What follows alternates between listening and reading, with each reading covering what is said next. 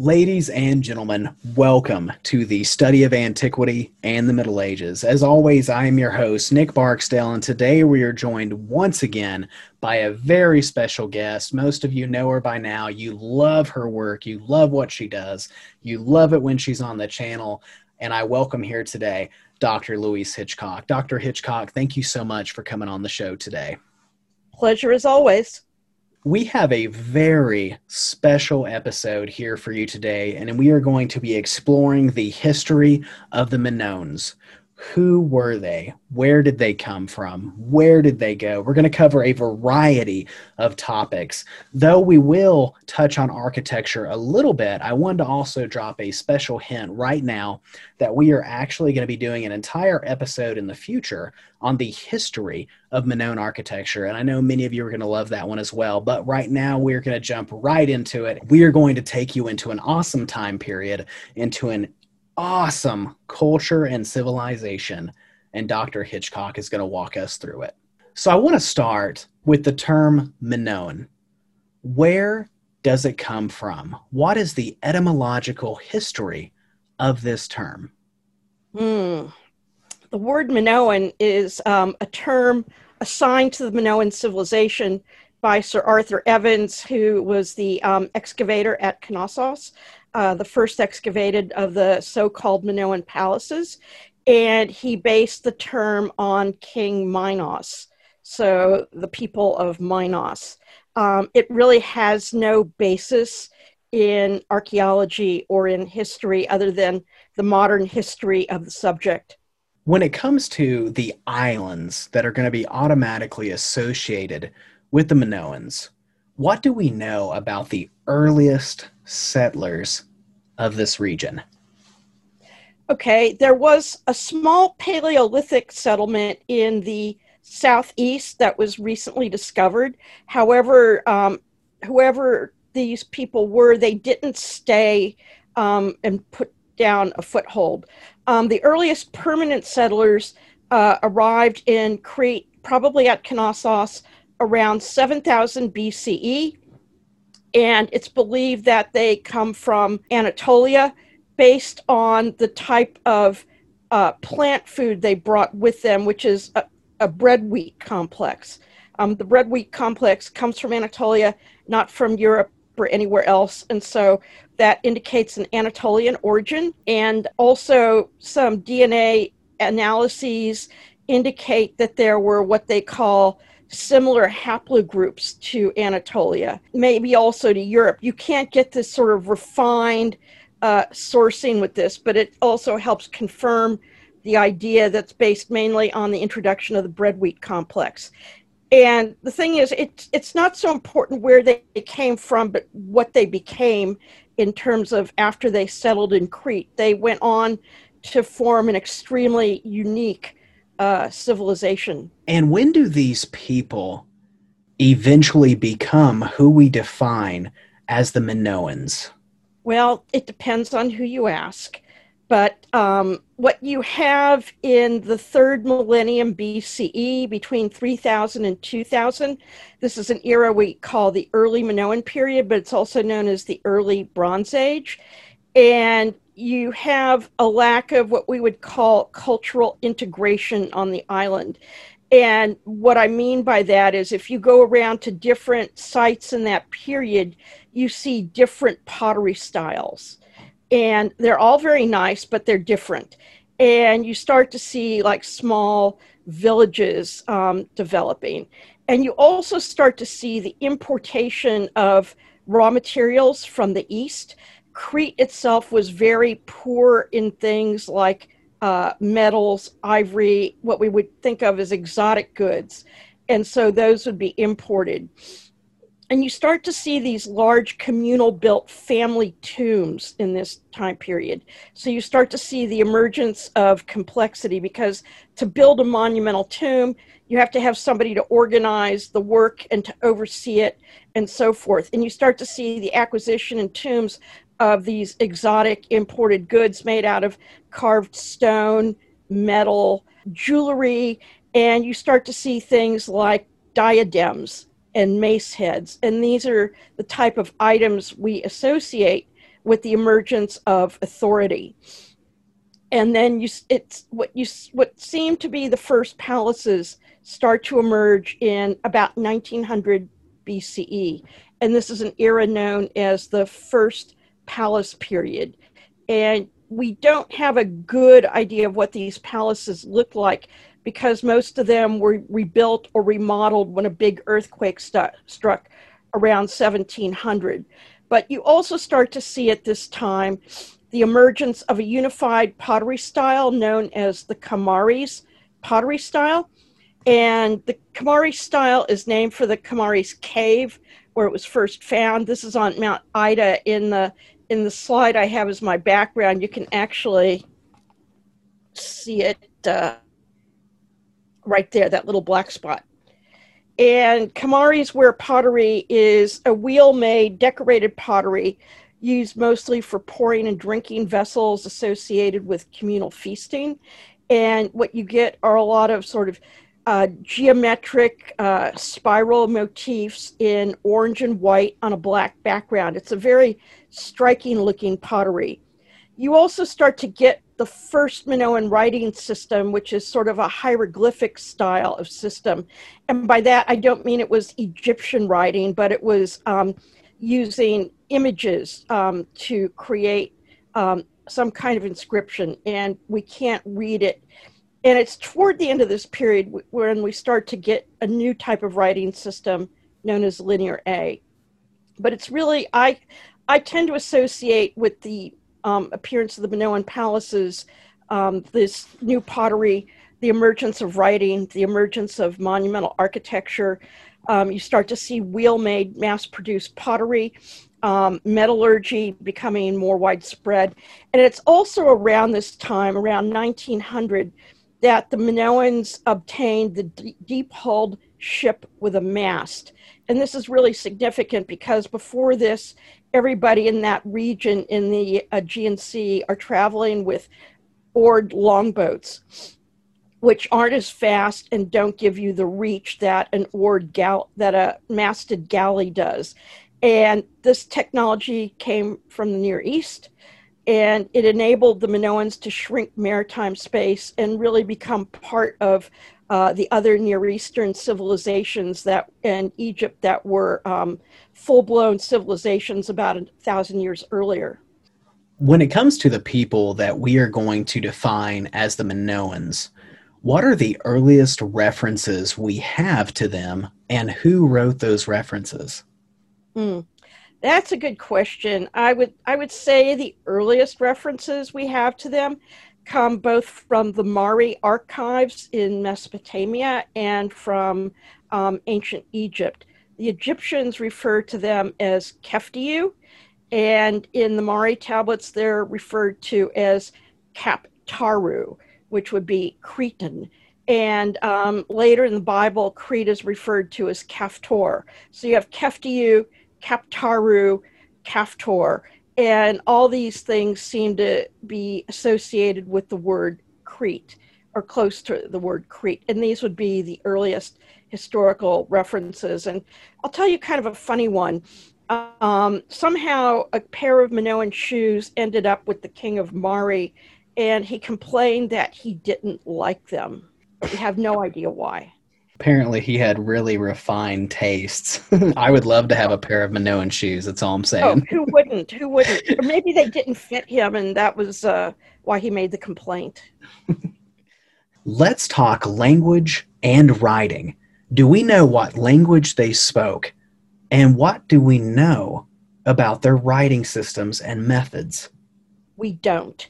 One of my former students, Dr. Brent Davis, who you should get on, he's got a background in linguistics, and he's probably one of the world's authorities now on the Minoan Linear A language.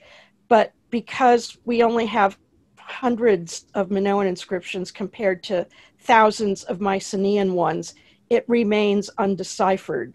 We refer to the script used as Linear A, and the Linear A script was borrowed by the Mycenaean Greeks to write their language, and they call it Linear B. And in Cyprus, it's also borrowed to write their language, which we call Cypro-Minoan. That doesn't mean that the script is roughly the same. It's kind of like today we use the same alphabet to write English, German, French, Italian, maybe with a few diacritical marks added here or there, but one script, different languages. And we don't know what the Minoan language is. A famous Semiticist, Cyrus Gordon, who worked on deciphering Ugaritic, tried to claim that the Minoan language was Semitic. And there are what we would call a few Semitic loanwords, like the word kuro, meaning total. But if it was actually a Semitic language, then we should be able to read all of it, and we can't. So Brent's idea, and that's kind of, maybe I nudged him in this direction a little bit, is that it's akin to Sumerian. It's not the same language, but Sumerian was a language unrelated to any language living or dead. We call that a language isolate. And it seems pretty likely that the Minoan language was also a language isolate. And what Brent has been able to do, though, is determine some things like suffixes or prefixes, but certain particles that function as those things, but still not to really read the text. And the Minoan language had two uses. Unlike many ancient languages, which were often initially just used for administration and record keeping, the Minoans also used the linear A script for writing cultic texts.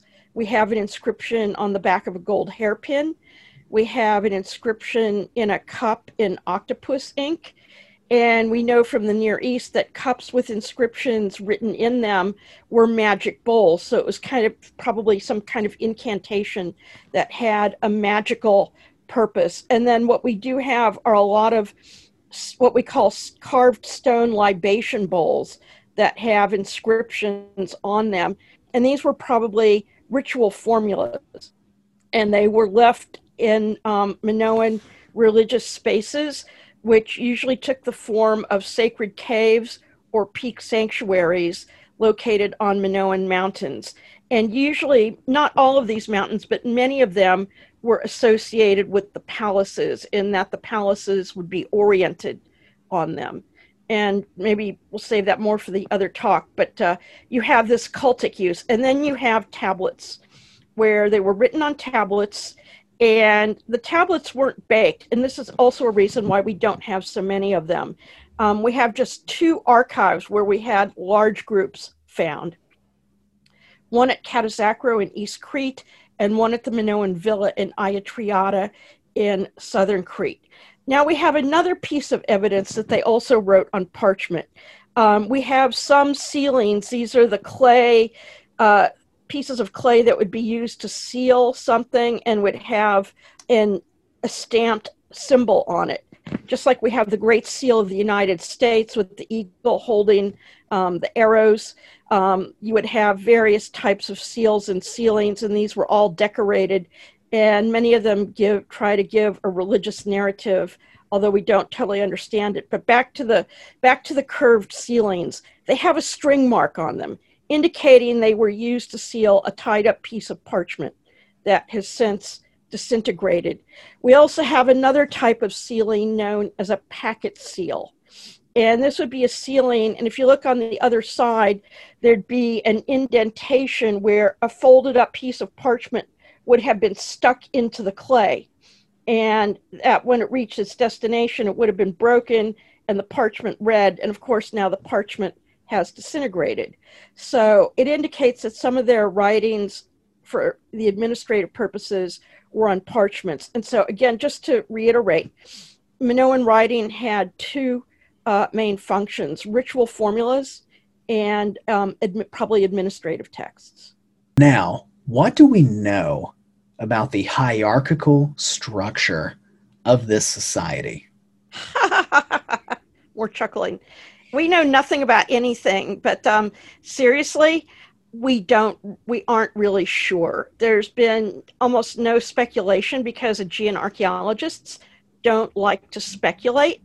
We understand the Mycenaean hierarchy very well because it's actually spelled out in the tablets.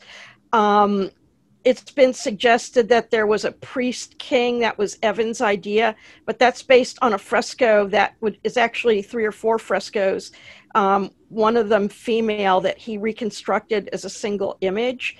Um, we've had people say it was priests, that women played a dominant role because you get a lot of very um, prominent portrayals of women in Minoan art. And actually, this is like a scoop here. You get to hear it first. I'm actually working on a paper of the Minoan bureaucracy as the first deep state. And I'm going to be arguing in this paper that you have a faceless bureaucracy ruled by groups of priests and priestesses who were also the administrators. And I'm basing this on several kinds of evidence, one being the way they're portrayed often as faceless in their seal iconography. And also, when I went back and traveled around Crete after finishing my PhD, I wanted to see if there's anything I missed that struck me as different. And one thing I noticed is that so many Minoan villas and so-called palaces have benched rooms. A room with benches indicates a group of people sitting.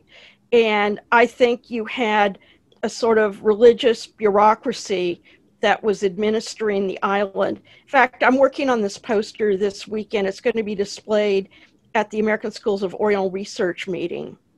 And then as a second part to this, next year, I'm going to make an argument, probably at the International Conference on Cretan Studies, is that what brought Crete down were various individuals becoming more prominent and vying for kingship of the island. And I base this again on a couple of seal images and a bronze figurine that portray very prominent Minoan males.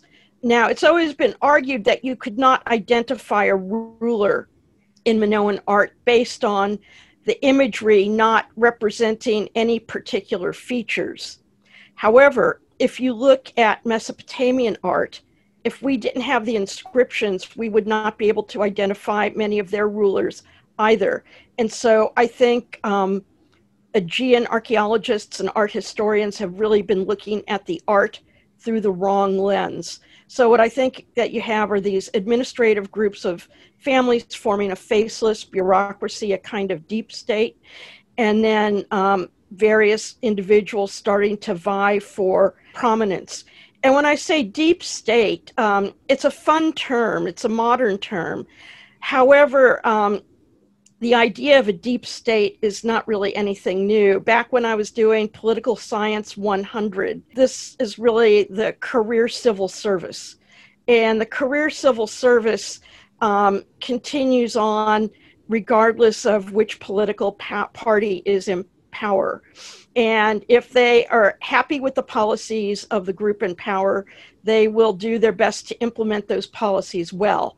And if they're not, they will just slow walk everything until the next president or prime minister comes in and they kind of survive it and just keep going.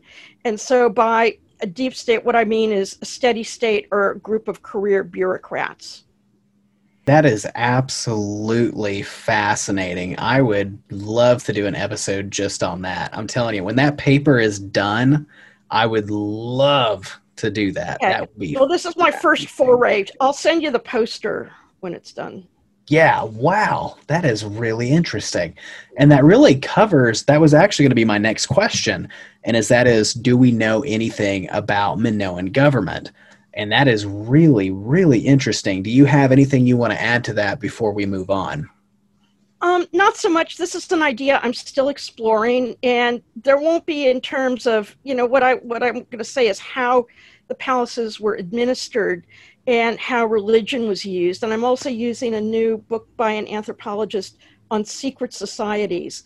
And when we think of secret societies, again, we think of like the Illuminati or the Bilderbergers or the John Birchers or the New World Order, or now it's QAnon. But secret societies form part of all cultures going back to hunter-gatherers. Of course, these are not one secret society with a single agenda, but it's groups that come to power in every culture that sort of form a network to maintain their dominance. But because we don't have written texts or good documents beyond, I'm making my argument based on seal iconography and on architectural remains. So I can't get into a whole lot more detail other than to sort of say, this is what I think was going on.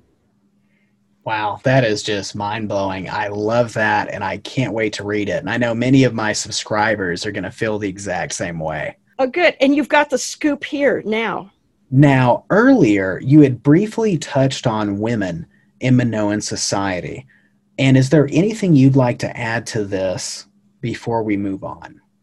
Yeah, I would. Women have always been portrayed very prominently in Minoan art and in positions of sort of dominance. And what I mean by dominance, they're not like whipping somebody, but often on seals and ceilings, again, they're portrayed. Maybe you have a central female who's bigger than everybody else or who stands above everybody else. And then there's a very famous one called the Mother of the Mountains. And it's a Minoan female on top of a mountain, and she's stretching out a staff like that. We call that the gesture of command. And she's flanked by two lions. And because lions are powerful, they never use bunny rabbits, these people. We call her a mistress of animals. And then she's being saluted by a Minoan male.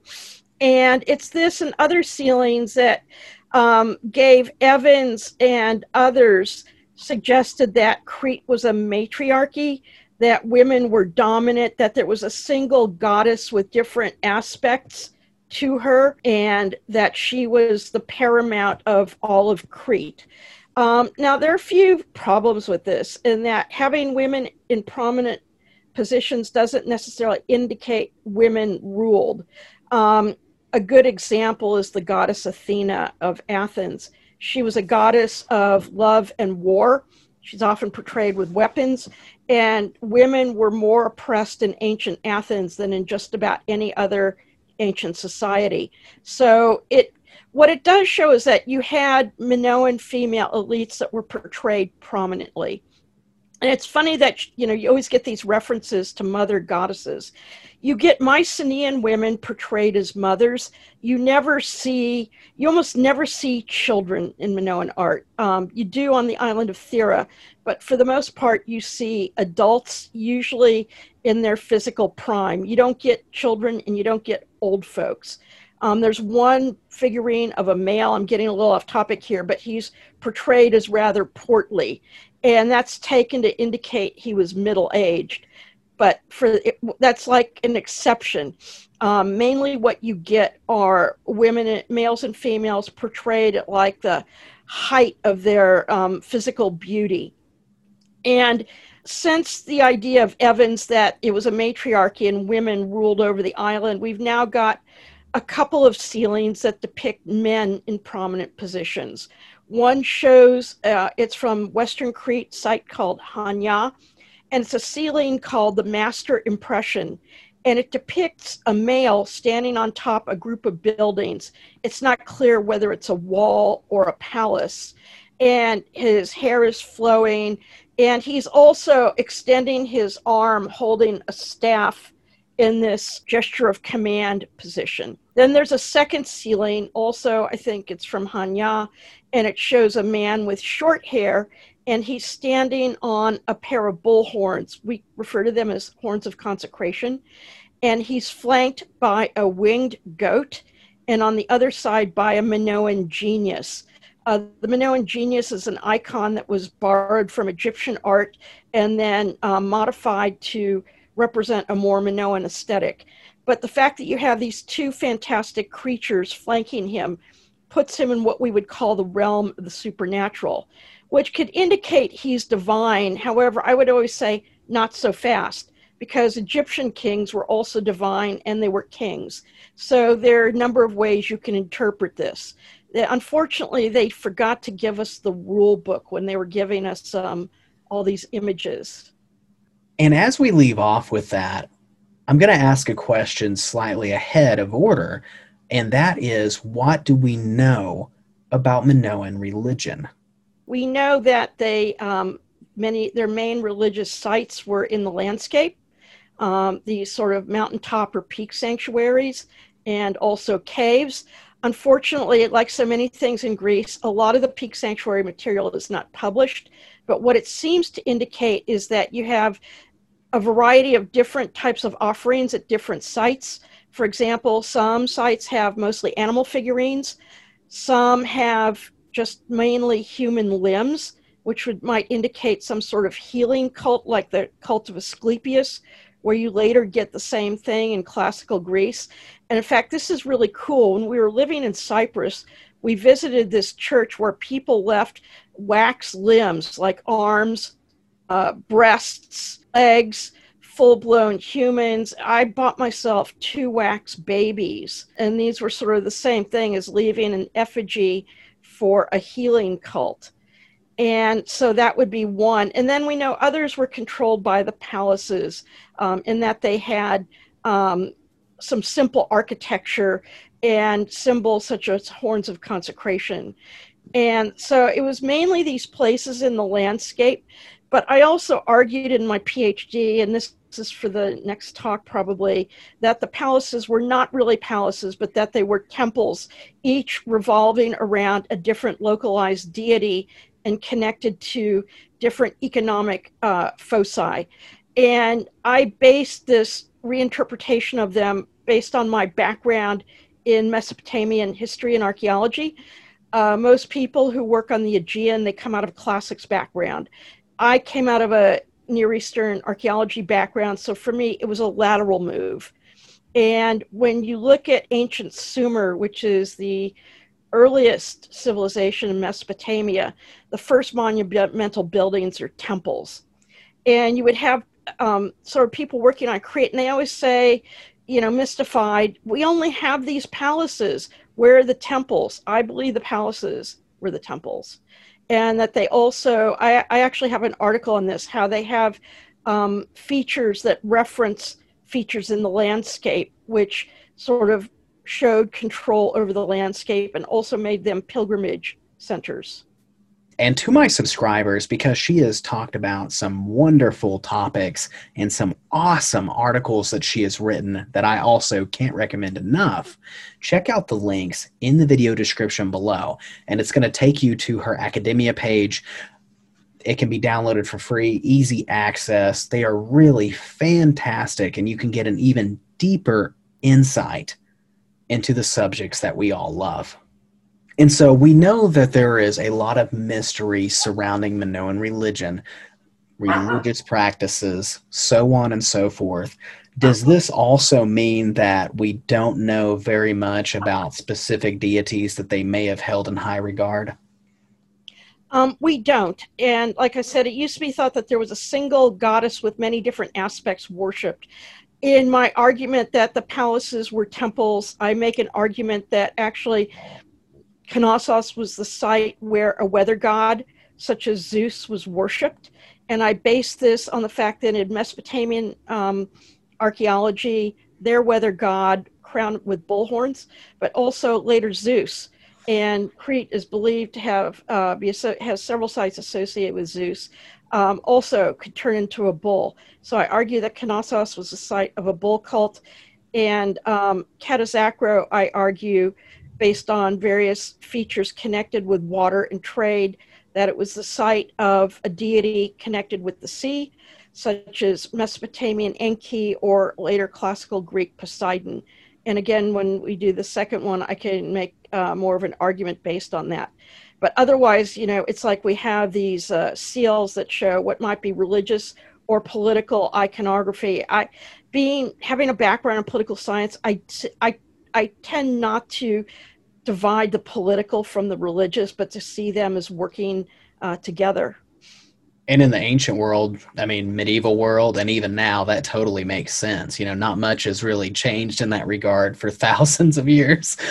Yeah, can I add something here? The Yeah. way we tend to divide secular and religious now, a lot of that comes out of the post-industrial age, where you had people working during the week and you had kind of Sunday turned into a day, like God's day.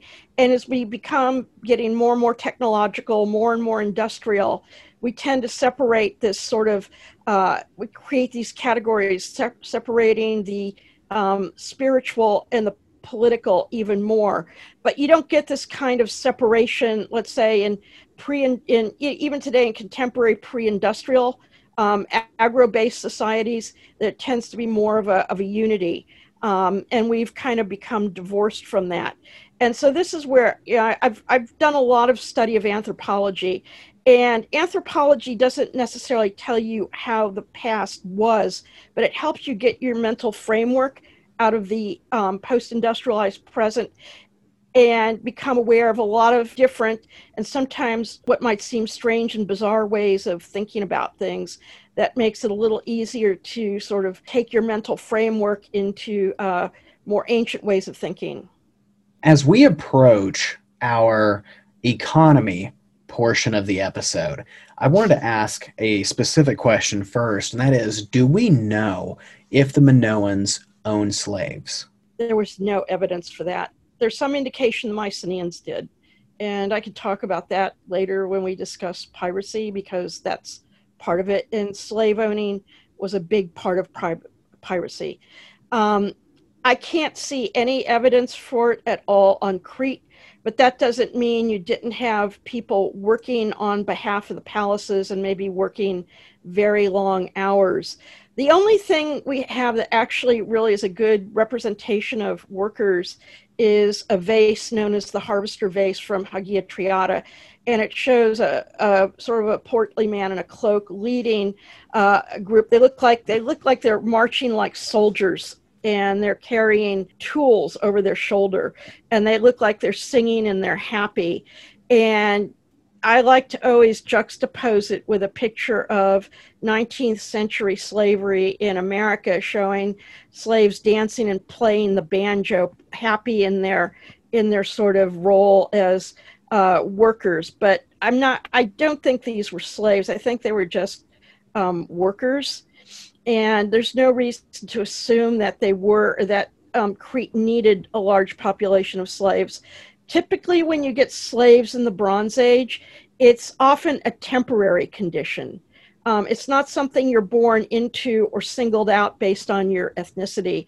It usually means your town was captured in a battle, and the people that weren't killed were made into slaves.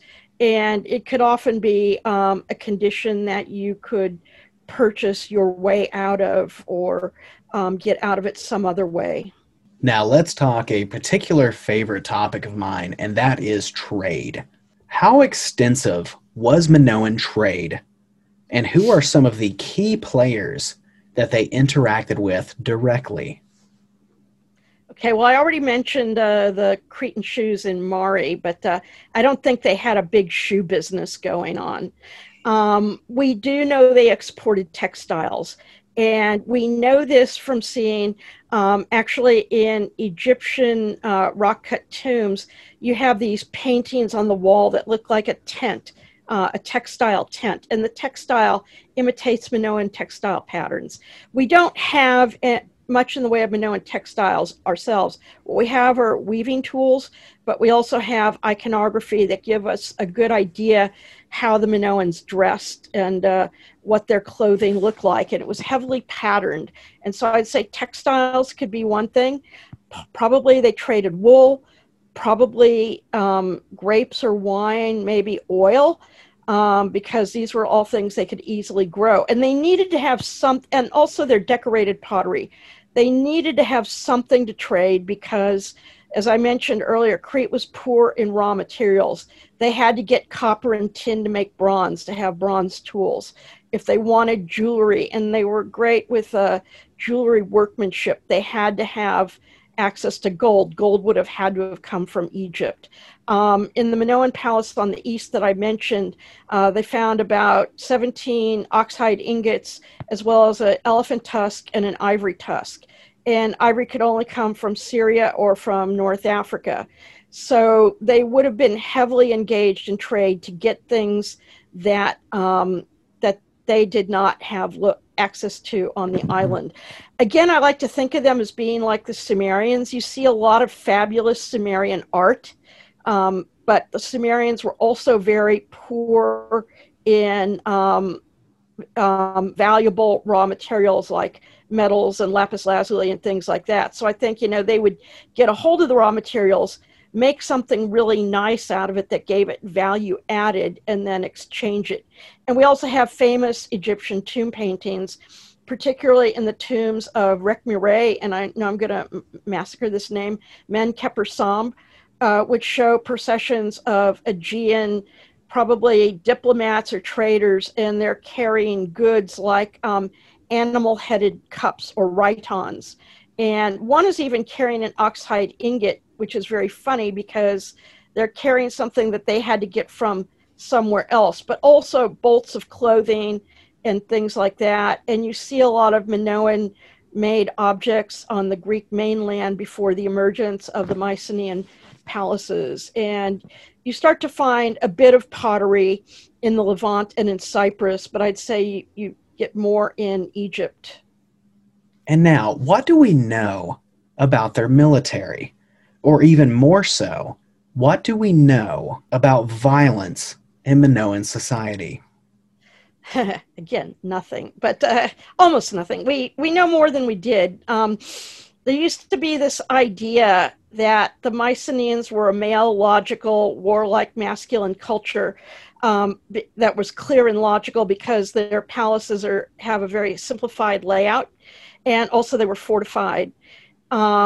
And you get a lot of what I would call agonistic scenes of fighting and hunting, and that the Cretes were a peaceful, feminine, hippie-like culture because all you had are the Minoan palaces and no fortifications. Now that I've said that, I want to give draw out a little more complexity. The era of the heyday of the Minoan palaces was from 1900 to 1450 BCE. The heyday of the Mycenaean palaces is probably from about 1465, 1435 to 1200 BCE.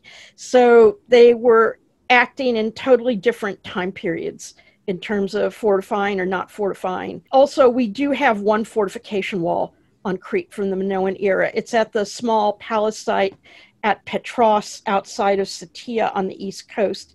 And I actually worked at that site as a student, so I was very lucky to participate in the excavation of one of these Minoan buildings, but they have a fortification wall there. Also, we know in the earlier periods before the Minoan palaces at strategic points, there were signal fires, like in Lord of the Rings, where they would have a signal fire on top of a mountain. And that could also indicate some sort of concern with security. And when I was a student, I never really paid a lot of attention to the landscape because it was very sort of old fashioned. You get a blinkered look where you're looking just at the buildings and the things and not so much at the landscape. And not about 10 years ago when I was on Crete, I went around, took a look at where all the buildings are sited. They might not be fortified, but they're in very strategic places, like on river valleys. River valleys are places where you could have I won't say they were pirates, but you could have people up to no good sort of hiding out and ambushing. And so you tend to get the big Minoan sites near important coastal centers and ports. And I think more what they were doing was establishing a presence to keep people away rather than having fortifications. And, most of us who study the past, we know that fortifications rarely worked anyway. But I think they were sort of establishing a presence. And also, the Minoan palaces have a very complicated layout. No two are alike. So if you were an outsider and you got into one with the sort of maze-like or labyrinthine layout, you could have a couple doors closed and be trapped. And so I think there were not very welcoming places to outsiders unless you had a guide. So I think it's the strategic location of these buildings and also their maritime presence that kept people at bay. And now there's also a couple of pieces of Minoan art that show violence. One is, and this is why it's probably my favorite piece because it actually does show violence. There's a rhyton, that is a ceremonial vessel, conical shape with a flow-through hole called the boxer rhyton. And it's got several registers like panels in a comic book showing boxing activities. And then it shows, one of the registers shows bull leaping. And the man, he's not actually leaping over the bull, but he's impaled on the bull horns. And that seems pretty violent to me.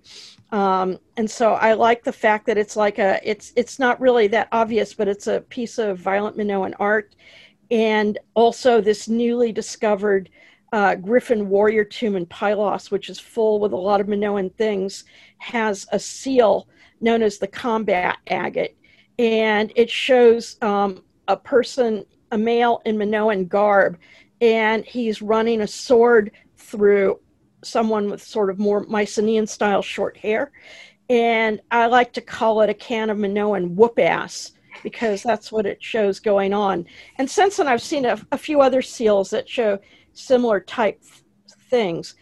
I happen to think that because you do have all this religious imagery and monumental architecture, I see that as a type of sort of, let's say, covert violence, and that it shows their power. It demonstrates their power. It doesn't have to broadcast to the world with a lot of violent images, but it sort of shows a more quiet appropriation of power. And it also communicates to me a fairly rigidly organized society where they didn't really brook anybody messing about, let's say. But there is no evidence for a military, except for Thucydides in writing in 5th century Athens. He mentions a Minoan thalassocracy, that is a sea power. However, we don't, how would Thucydides know this over 1,000 years later? We don't know if this was just a legend or that it was something that he was drawing on to legitimize Athenian sea power. So it's kind of like, people thinking they know today what happened 1,000 years ago. Even with all the writing and things we have, our knowledge is imperfect. And so, with that being said, do we know if there was a Minoan empire? To me, an empire indicates control over large land masses, like you have the Assyrian Empire, you have Alexander's empire. The Minoans had toeholds abroad, that's for sure. They probably had a colony in what is today Miletus in Turkey. The Hittites referred to it as Milawanda. And this is based not just on pottery, although we have locally made Minoan pottery there. You have like the full cultural package with Minoan linear A writing, frescoes, weaving implements, cooking ware, everything to indicate a colony there. And then it gets taken over by the Mycenaeans. And you also have evidence for important Minoan toehold on the island of Kythera leading into Laconia. They were very much, and this gets into the trade issue, they were very much interested in Laconia because there are two types of colored stone that the Minoans liked from there that they carved into vessels. One is a green stone known as lapis lacedaemonius, and the other one is known as rosso antico, which is red. And they were bringing into Laconia, and I've recently worked on a survey there. They were bringing into Laconia their pottery recipes, Minoan objects.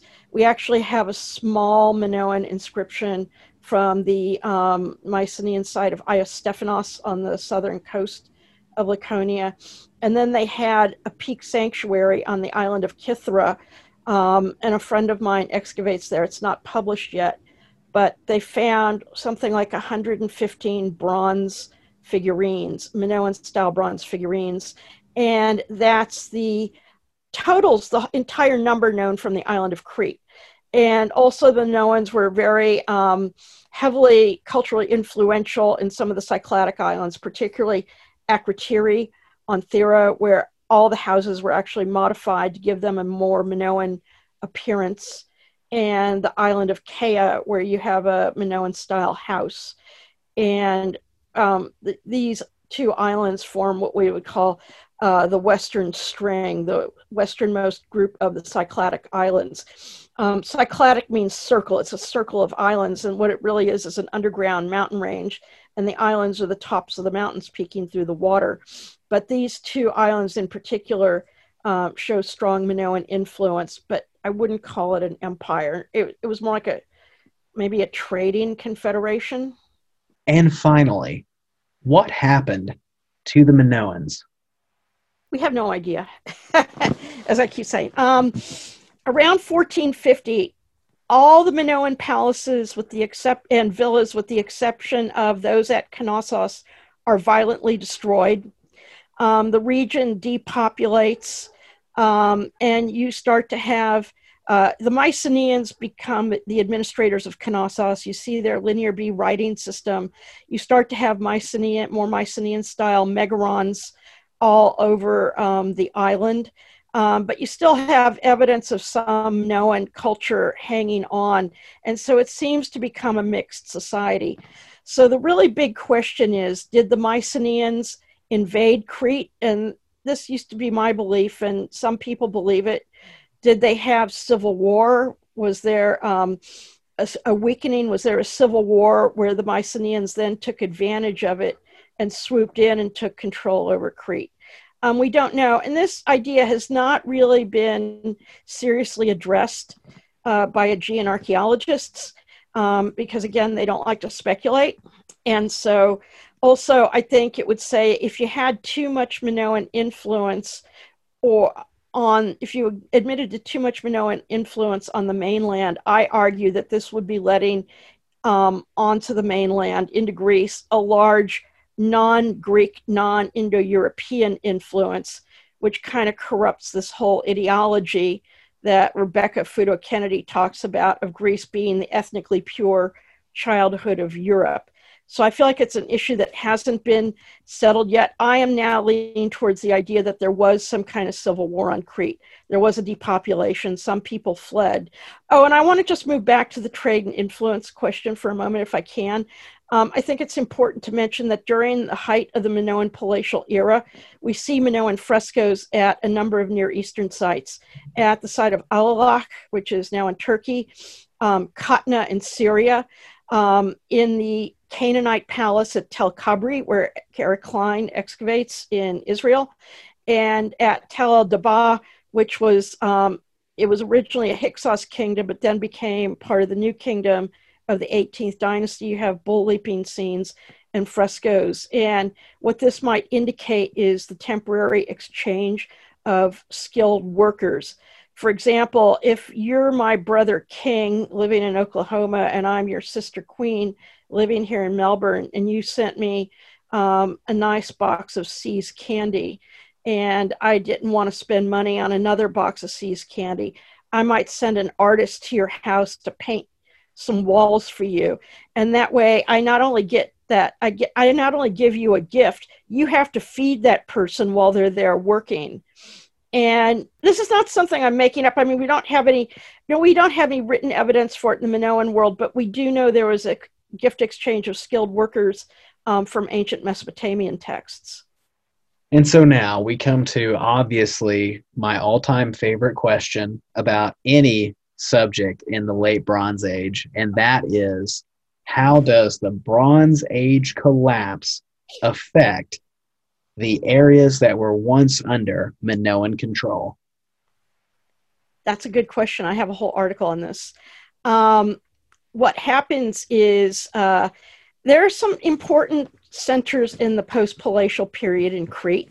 They're not palatial centers, but you do have monumental buildings. They're kind of more Mycenaean in style. You have like halls with columns in it and shrines, and you have important buildings at Malia, which is just east of Knossos, and further east at Sisi.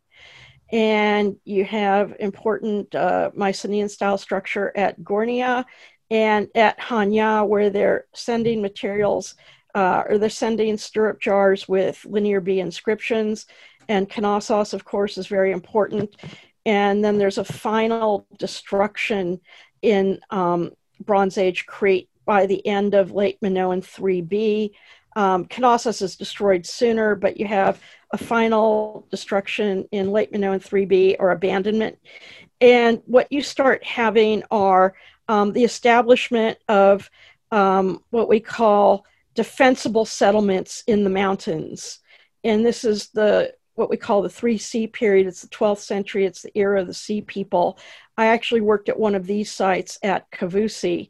And there's an archaeologist. Oh, you should really talk to him. His name is Krzysztof Nowitzki. He documented 1,000 defensible settlements in post-palatial Crete. And so what seems to happen is when the Mycenaean palaces were destroyed on the mainland, this caused a collapse of the sea lanes and maritime security. And I've argued that based on what we know from like the Barbary pirates, their tendency was to attack at night and desolate coastlines. And probably something similar was happening on Crete, and this is why they moved to the mountains. Because they're safe. A few of these sites may have even been pirate hideouts, and they could have done their shepherding and their growing at these sites. They were defensible. They were well away from the shoreline. And so this is what happens with post-palatial society.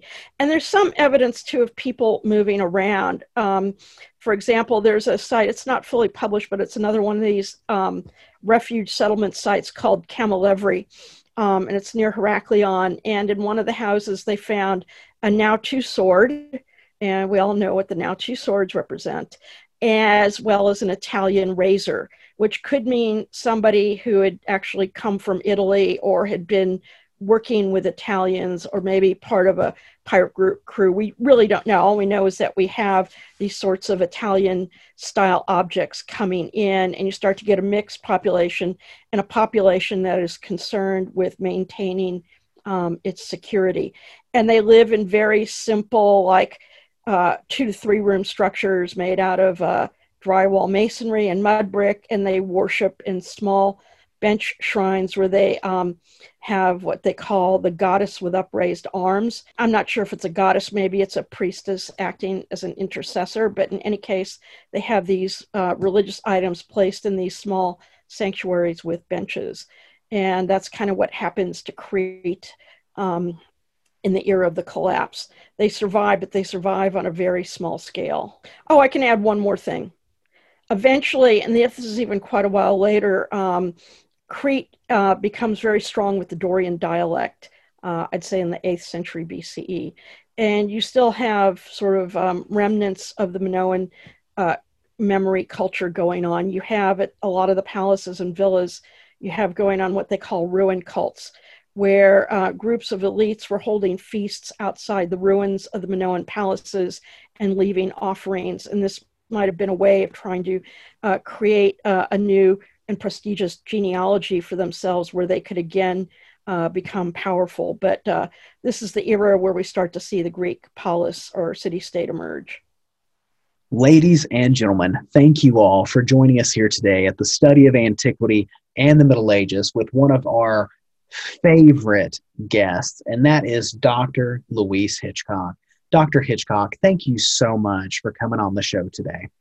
You're very welcome. Happy to do it. And as a reminder to our subscribers, don't forget to check out the links in the video description below, where it will take you to a variety of outlets to where not only can you purchase the books that she has written that I highly recommend, but also her academia profile, to where she can provide us with so much knowledge and deeper insights into the subjects that we love and that we want to learn more about.